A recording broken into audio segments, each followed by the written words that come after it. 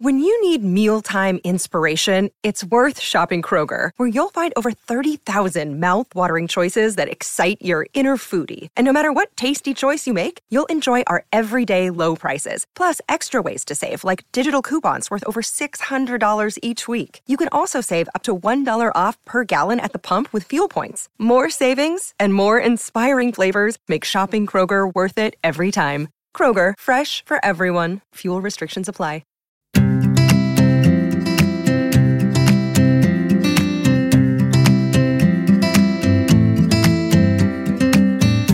I'm Ella, the founder of Delicious Ciela, and this is our podcast, Delicious Ways to Feel Better. Our bite-sized episodes are all about making health and well-being easy and digestible so that each week you can feel a little bit better. To help you implement those learnings, we update our app, also called Feel Better, every week with tools across nutrition, mindfulness, sleep, and movement. You can download the app now from the App Store, Google Play, or our website, delicioussiela.com. And across January, we've got a special 25% off the annual subscription, making it just £1.75 a month. The discount will be automatically applied on the App Store or Google Play, and on our website, just use the code podcast25. This week on our app, you'll find lots of yoga and mindfulness classes from our newest teacher, Jess Wood. I've been doing loads of the short classes recently, actually just a little bit short of time, and Jess's 10-minute nourishing yoga flow is amazing. It's just very calming and soothing in a busy week, as is her 10 minutes to boost positivity mindfulness section. It is so brilliant at reframing any negativity, and if anyone's struggling with stress, that one is for you. So on the subject of negativity, today's bite-sized podcast is with Alice McIntosh, our resident expert for January, and it's all about how we can eat to boost our mood and make us feel that little bit happier. Alice is a brilliant nutritional therapist who also has a degree in biomedical science, and she is the founder of the supplements company Equi London. So Alice, what is the link between what we eat and how we feel? Can what we put on our plate genuinely make a difference in our mood and in our happiness? Absolutely. What we eat can have such an impact on the brain. Our brain is like every other organ in the body. It needs the right nutrition and fuel to stay healthy and to keep it working properly. And actually, our brains are really hungry organs. They require about a quarter of our daily energy supplies. So it is about quantity, but it's about quality.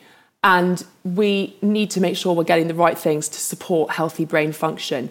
I mean, I think it's important to say that mental health issues are hugely complex. Everyone's different. Our environment, our upbringing, our genes, our social interactions, our lifestyle, all of these things contribute. And nutrition is one piece of the puzzle here. And I think it's important to say as well that if you're struggling, get help, because there is so much of it out there. And so when we're thinking about our nutrition, let's firstly talk about some of the right vitamins and minerals that our brain needs. Our brain uses compounds or hormones called neurotransmitters that control our mood, our emotions, our concentration, our memory, our sleep. So, for example, we have dopamine, which helps us to feel happy and relaxed. We have serotonin, which is also important for happy mood. And in order to make these neurotransmitters, we need protein.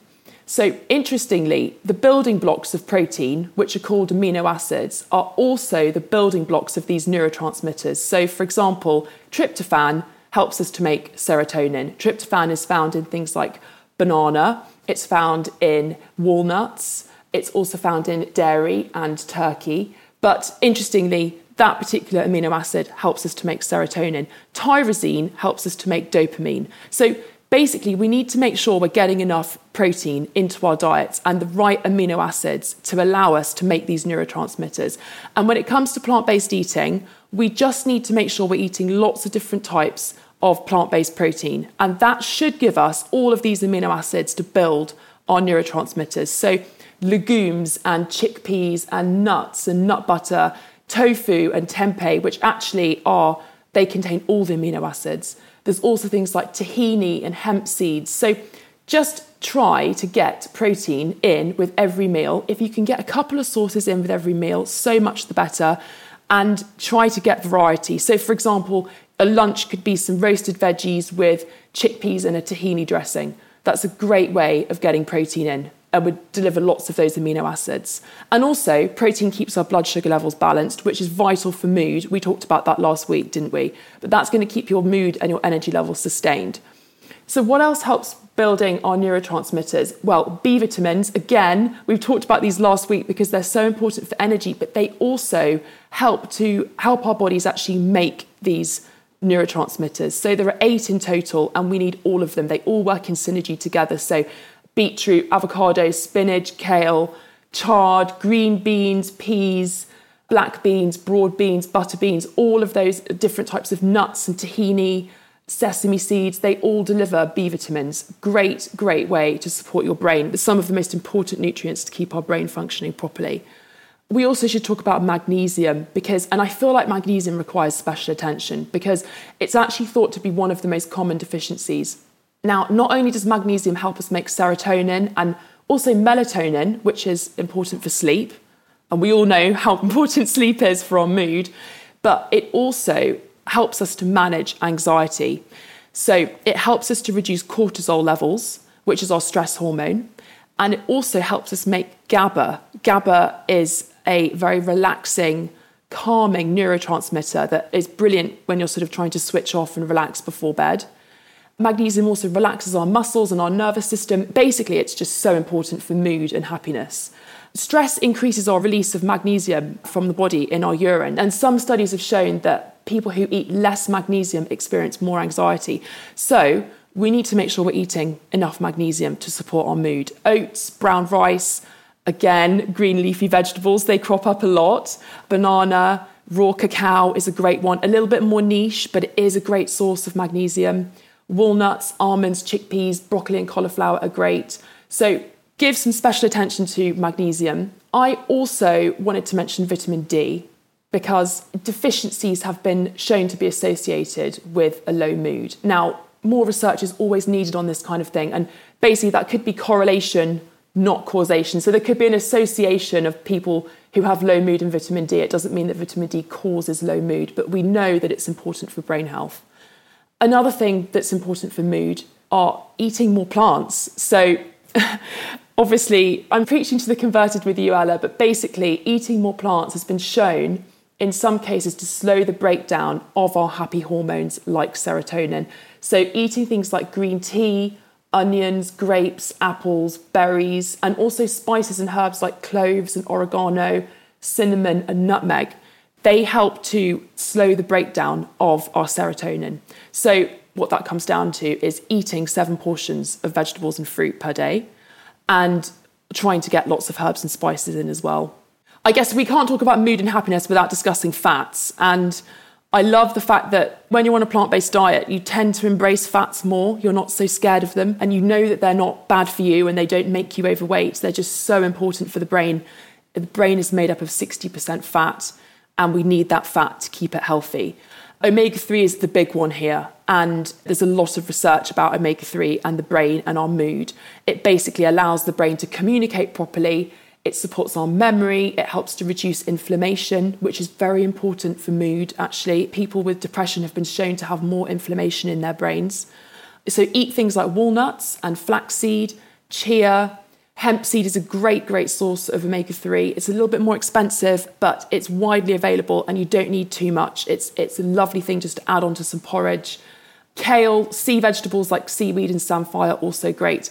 And I think if you're struggling to get enough omega-3 on a vegan diet, then you might want to think about supplementing with an algae-based omega-3 DHA, especially if you're struggling with your mood. It's just something that might be worth trying. Run it past your doctor if you've got any diagnosed medical conditions, obviously.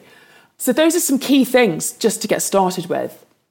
And on the flip side, is there anything in particular that dampens our mood, that makes it harder to feel happier or harder to make those neurotransmitters and get them working as well as they should be? Yes. I mean, I think we have to come back to inflammation here because we know that having the right balance of neurotransmitters is very important for our mood and our happiness. But it isn't just about the brain anymore. We know that the rest of the body is linked here as well. And it's been shown that some people just don't respond to antidepressants, for example. So what else could be going on there? What else could be a factor there? And it's thought that inflammation could be a factor. And there are certain foods, such as trans fats, being in things like ready meals, deep fried foods, fats that have been overly processed and heated during the cooking process.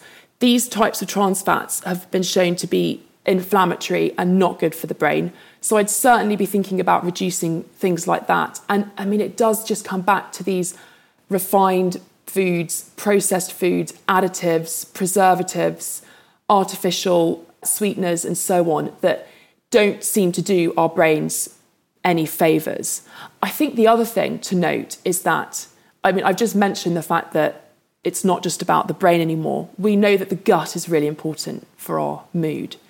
And so the wrong types of bacteria can actually send signals to the brain that influence our emotions, which is an amazing, I think we're just at the tip of the iceberg when it comes to really understanding all of this, and so much more research needs to be done in this area. But I think eating for your gut, which comes down to eating fibre and eating lots of anti-inflammatory beneficial foods, which we can talk about, is one of the other ways to be thinking about supporting your gut.